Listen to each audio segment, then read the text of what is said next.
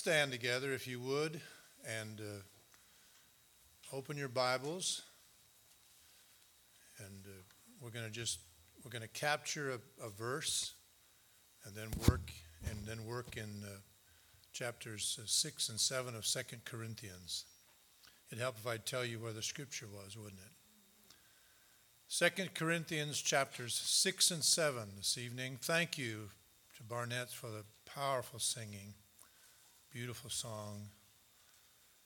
The sad thing for many of us is we've lived what Sister Joy was just singing, trying in our own strength, never living in confident victory. That's not what God wants for us. And His grace provides what He wants to do in us and through us. 2 Corinthians chapter 7 and verse 1, most of you could quote it. Having therefore these promises, dearly beloved, let us cleanse ourselves from all filthiness of the flesh and spirit, perfecting holiness in the fear of God. Father, thank you for your word. Thank you for the privilege of worshiping together tonight. Thank you for your presence among us. Thank you for what you are doing and have done and will do. Pray that you'll guide in this part of this service, and may we glorify you. In Jesus' name we pray. Amen. Thank you, and you may be seated. This scripture, 2 Corinthians chapter 7, verse 1, is actually directly connected to chapter 6. Notice that he says, having therefore these promises, dearly beloved. What promises? Well, he gives us the promises in chapter 6, and they are twofold. In verse 16, the last part of that verse, he says, you are the temple of the living God, and God, as God hath said, I will dwell in them and walk among them. I will be their God, and they shall be my people. And then in verse 18, he says, I will be a father to you. You shall be my sons and daughters, says the Lord Almighty. What incredible promises. Having those promises that he will be a father to us. The Lord Almighty will be a father to us. That he will dwell with us or live among us or be part of our lives. That's an incredible promise. Have you ever tried to live with someone who is distinctly dissimilar from you? I'm not talking about your spouse. You chose that. So that's not what I'm talking about. But a couple of times in our ministry life, we've hosted people who needed serious help. When we were pastoring in Canada, we actually had a program for people with addictions, and one of the things we did in that program was we opened our home. And that's always a threatening experience in some ways, and also can be a very rewarding experience.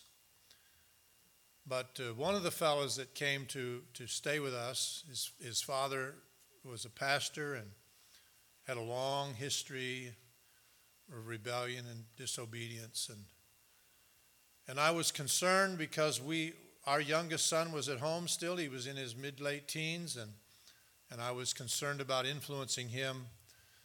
And so I talked pretty frank to the young man who came to stay with us. He lasted about a week and a half because I had told him there were some things I just laid down. You know, if you leave town, you tell me when you're leaving and when you're coming back. Well, he hadn't been used to living like that. And you don't show up at the house in the middle of the night. You come in at the right time and you leave at the right time. And part of the problem with most people who are wrapped up in addictions is they have not had any distinct disciplines in their life. And I was trying to help him see that. Well, it didn't last. One night we got ready for bed. He wasn't home. I got up in the middle of the night. He wasn't back. 8 o'clock he wasn't back. About 2 in the afternoon he drove up, and I met him at the door and said, "Where you been?" He said, "Well, I went to Sarnia, about 60 miles down the road." And I said, "Well, I just want to remind you that one of the things you promised to do when you came here was tell me when you leave and when you're coming back. And so you can go pack." Oh, you say, "That's harsh." No, that's what he needed more than anything. And I've watched people try to get along in situations where there's distinct differences. I could spend a long time here. It's interesting watching the American culture and our racial culture that we've created for ourselves, not realizing that all the rest of the world wrestles with cultural distinctives and differences as well. My wife and I were in the Philippines. We thought when we went to the Philippines that all the Filipinos were Filipinos. Well, they are all Filipinos, but the mountain people are distinctly different than the lowland people. Because that's human nature. We all carry distinctives. It's interesting to me as we come into this to realize that God is inviting us to be part of His family, if you will. He's inviting us into a community, into a relationship. And he gives them these incredible promises. He wants to work in our lives. God wants to work in our lives. He's not passively standing by saying, "Well, if they ever need help, I'm here to help them." That's not who He is. He wants to be actively involved in blessing you, working. When I say blessing, I'm not talking about material things, but working in your life, producing righteousness and beauty and grace and holiness. He wants to. But the only way you can truly influence a person is spend time with them, significant time with them. And so Paul realizes that, and he's writing to the Corinthians about what that should look like. If we profess to be believers, and we do, then it ought to be the desire of our heart to have as much of God living in us and through us as we are capable of receiving. And the beauty is, He makes that available to us. He does. In fact, in the promise, the incredible promise, I will dwell in them. I will walk in them. I will be their God, and they shall be my people. Listen to what he's saying. I'm going to live with them. I'm going to walk with them.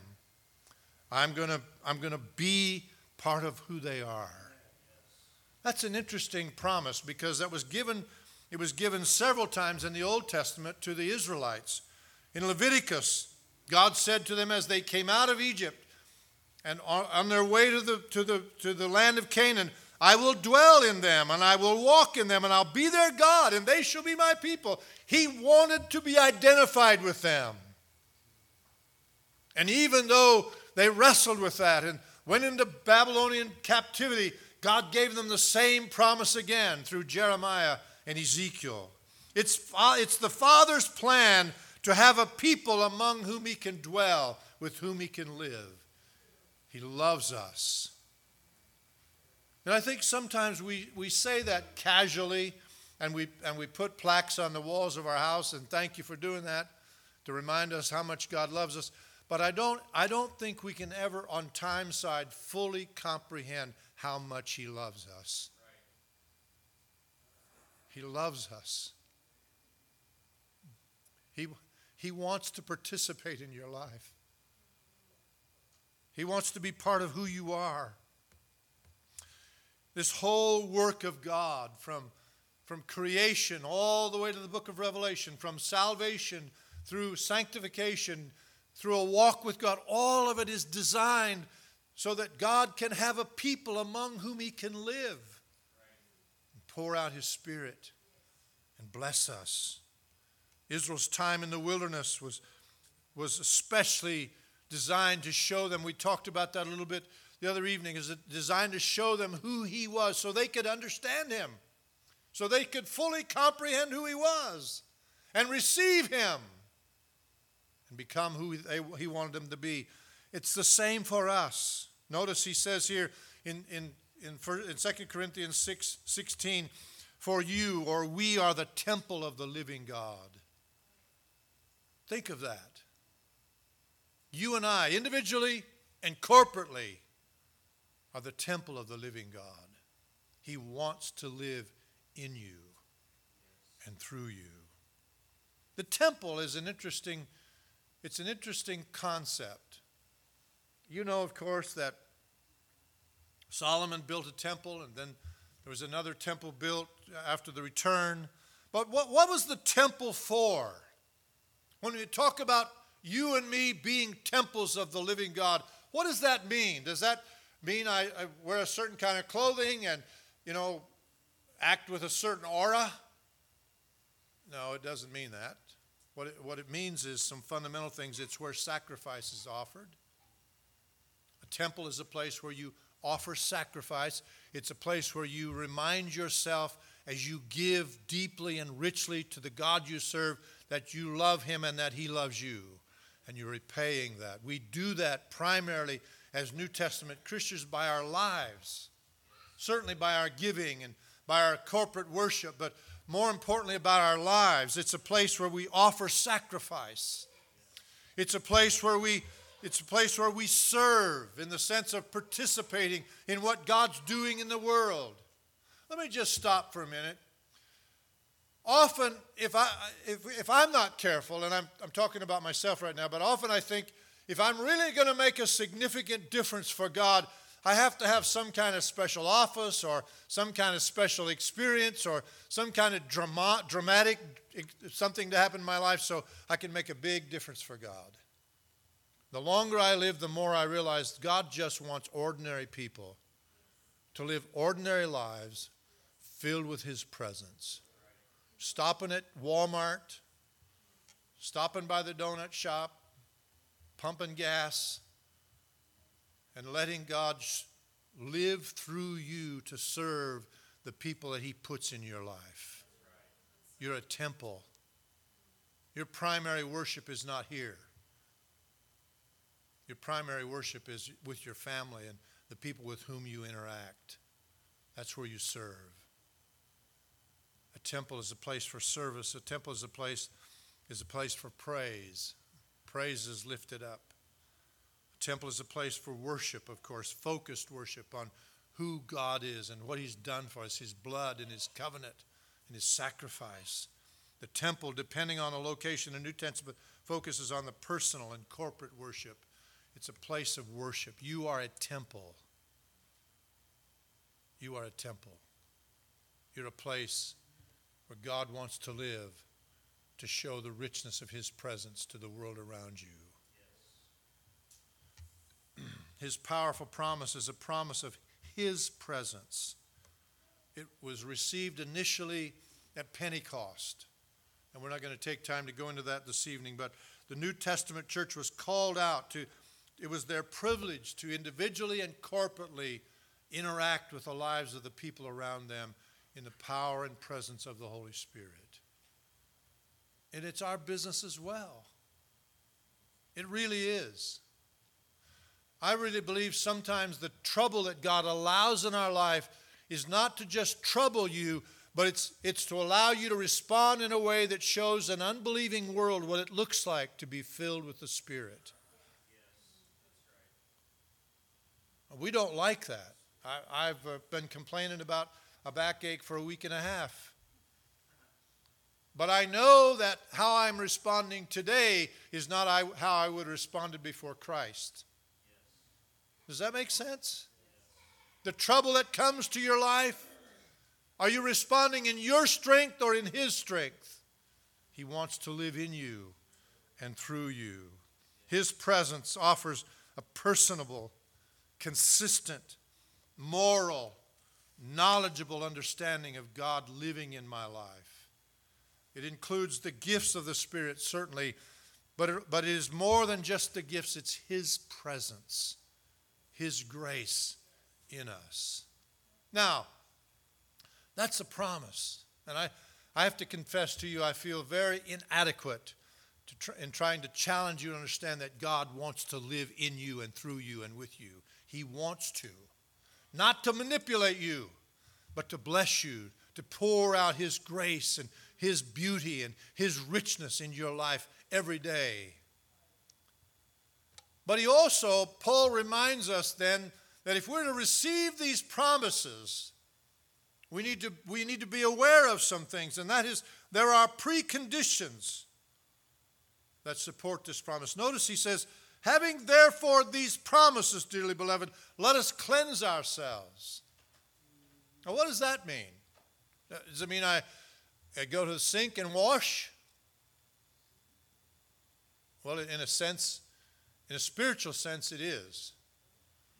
But it also means that I'm aware of the fact that if I'm going to live in God's presence, then my life is going to have to be distinctly different from the presence of the lives of the people around me that don't know Christ. Notice he says in verse 14 of the 6th chapter, don't be unequally yoked together. What fellowship has righteousness with unrighteousness? And what communion has light with darkness? And what concord or what union has Christ with Belial? Or what part has he that believeth with an infidel? And what agreement has the temple of God with idols? Again, in verse 17 of that same chapter, he says, wherefore come out from among them and be separate, says the Lord, and touch not the unclean thing. You see, that call to be distinctly different didn't just rise here in the New Testament. Isaiah gave it to the people in the book of Isaiah. He said, depart ye, go out thence, and don't touch the unclean thing. If we're not careful, we dabble with stuff we don't belong in because we're not conscious that it's so distinctly different from our Christianity, because it's part of our culture. You see, again, in Ezekiel, he tells them, I will accept your offerings, your sacrifice, but I want to bring you out. I want to bring you to a people. I want to gather you to myself. You see, the Father's preconditions rest on the impossibility of merging matters that are fundamentally different. There are some things that won't mix. They won't go together. If you have one of those two things and you mix it with the other, something's going to be destroyed. Notice he says again, don't be yoked with unbelievers. Righteousness and unrighteousness don't work. There's no communion with light and darkness. You see, this is more than just a distinct way of living in the sense that I live differently than the guy that lives next door to me. It's more than that. It'll include that, but it's much more than that. It's more than, please listen to me, it's more than dressing distinctively. Now, I believe with all of my heart that a believer, a person who knows and loves Christ, is going to live and dress and walk in a way that honors Him. So don't misunderstand what I'm trying to say. But it's not just a distinct way to dress or a distinct way to live. What he's talking about is it is a separation that is founded on fundamental spiritual principles. Righteousness and unrighteousness cannot walk together. It's not possible. They are completely different moral issues. He talks about the physical reality. He says, he compares light with dark. And you know, if there's pure light, there's no shadow.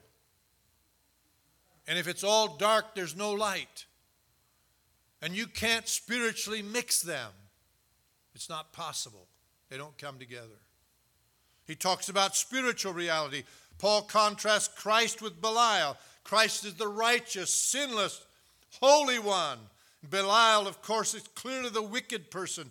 Christ, the Holy Trinity, the God we serve, is morally distinct from all around him. He's holy. He's set apart. We've mentioned that. He's pure. And he won't mix. It's not possible to mix him, to confuse him with unrighteousness and ungodliness. Paul mentions the temples of God and the temples of idols.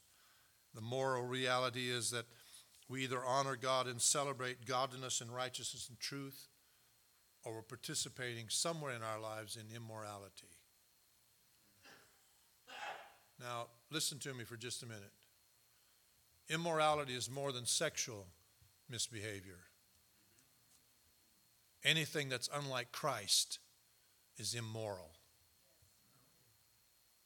You can't put them together. And so he's reminding us that we're called out. We're called apart, not just so we live a distinct life for ourselves. We're called out. We're separated unto Him, into His presence. You see, He wants to separate us for His sake and for our blessing. And so He calls us to purity. He calls us apart to live and reflect His purity and His righteousness and His truth and His grace and mercy. To reflect His person. He calls us as well to identify with Him, so that our lives are identified with the person of who Christ is. I'm an American. I'm also a Canadian, but I'm most of all a Christian. And some places I go, I hear people say, "Well, I'm an American," and that's okay. It's good to be an American, and it's good to have good red blood. But that's not your first allegiance, sir. Your first allegiance is to Jesus Christ. And He calls us apart to be identified with who He is. He calls us apart not only to live purely and to identify with Him, but He calls us apart so that we may be examples, so that we may live as a people set apart to Him, to illustrate to a broken world what it looks like to live a righteous life, a careful life, an honest life, a moral life. What our nation needs more than anything else is an awakening among people who profess to be Christians, that they start living like Christians again. I have to tell you a story about a young man I pastored years ago. Big old strapping guy, played football, was just full of life. But he chose not to serve God.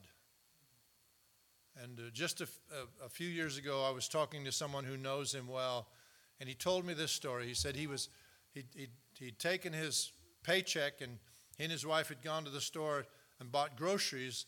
And when he paid for the groceries out of this check, the cashier mispaid him like $500 too much. And he stuck it in his wallet, and he walked to the car. And he said they were loading the groceries in the car, and he turned to his wife and said, "I got to go back in there." And she said, "Well, what'd you forget?" He said, "I didn't forget anything. I've got $500 that's not mine." And she said, "That's not your mistake. That's theirs. Forget it. It's ours." And he said, Oh, no, it's not. And my buddy that was telling me about it said he's conscious of the fact that if he ever gets right with God again, he's going to have to go pay that $500 back. You see, what I'm talking about is examples. Believers live. You are the hands and the feet and the mouth of the Lord Jesus Christ. You ever notice what happened on the road to Damascus? Paul was on his way to create havoc in the church, and the Lord Jesus woke him up, knocked him off his donkey, and he found himself lying in the dust. And he said, "Who are you, Lord?" And Jesus said, "I am Jesus whom you are persecuting." Now, you know, of course, if you know your New Testament, Jesus had already ascended to the Father. Physically, he was at the Father's right hand.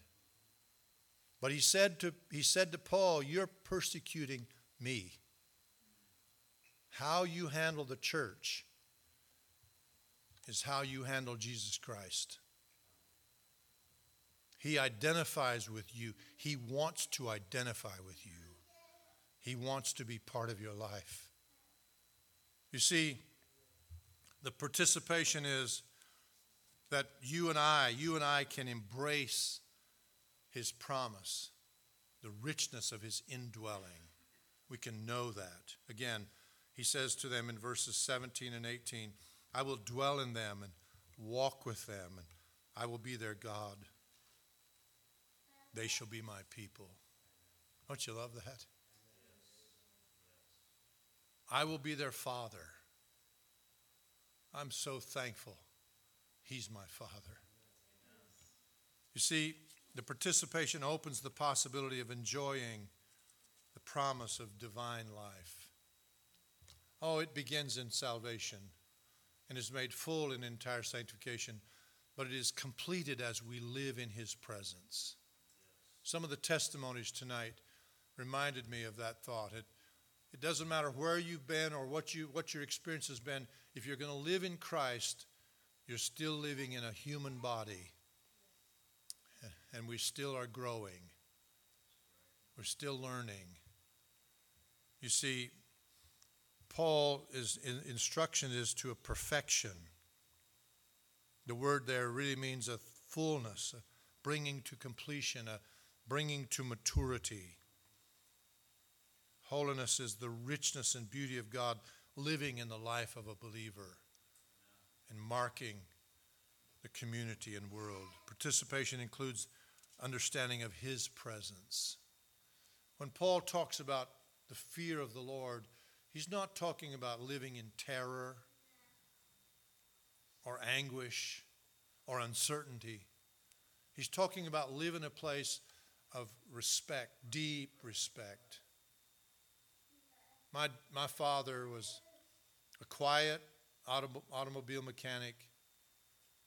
He was one of the quietest men you'd want to meet. Never made any waves. But he lived consistent. And as a child, the last thing I wanted to do was disappoint him, was to do something that would offend him or cause pain for him, because I honored him, I fear him.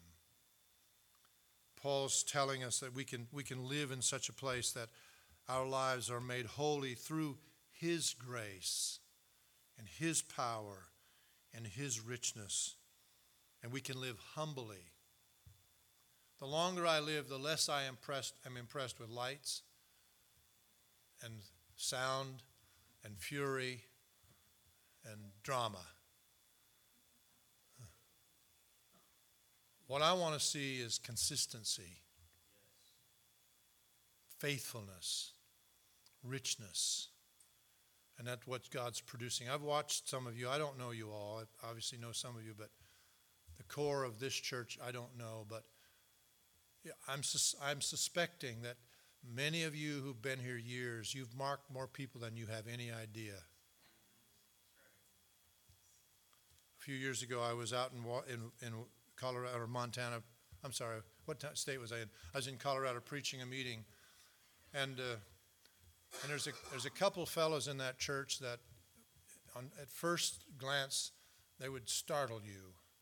I remember the first time I saw one of them. He walked in his church. The pews were just hardwood, no pads, just hardwood, and he had a 6-shooter hung about halfway between his hip and his knee. And that caught my attention. I've been in a part of the country where you conceal carry. You don't just hang it out there. And when he sat down, you can imagine what that sounded like. And anytime he moved on the pew, that 6-shooter's rattling around. And then I got to know his brother. And they're mountain people. They work high in the mountains. And if you just glance at them and don't know, you think they're a pretty rough bunch. But one evening, as I finished the message, one of those boys came up to me and he said, I want to tell you a little story about my mother.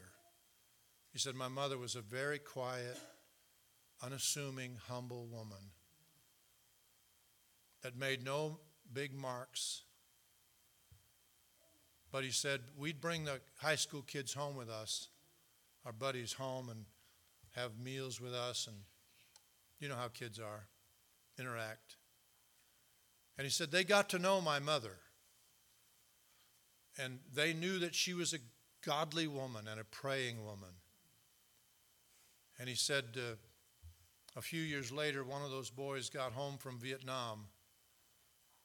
And he said, as soon as I saw him, he said to me, "Where's your mom?" And he told him, the young man, where she was. And he said, "She has left such a deep impression on me that when I was in the middle of combat in Vietnam, my buddies would say to me, 'Whose name are you calling?' And he said, I wasn't even conscious that I was calling a name, but I was calling the name of your mother, asking God to help me." And I thought about, here's a woman who had no idea that God living in her life was marking a rough and tumble teenager whose life would be marked with the beauty of the gospel as he went out into a broken world. Listen to me tonight. He wants to live in you and through you and with you. He wants to do that because he loves you so extravagantly, so richly, that the blessing of his presence can fill your life, whether you're conscious of it or not. The blessing of his presence can fill your life so that you reflect his beauty, his purity, his grace, his richness. Do you know him? Is your heart open to him? If it's not, it can be. I want to tell you this, he will do you no harm. Sometimes when we're living on the edge, we think, if I just really just say, God, come live with me all the time in every place, that's kind of frightening, isn't it? Until he gets there. And you find out it's like, wow, why did I wait so long to do this? Because he loves us. His extravagant love wants to be poured out into our lives. Are you a recipient of his promise? You may be. He's available. Amen. Let's stand together. Thank you all for being here. Matt, come play for us one verse, something, and if anybody'd like to pray.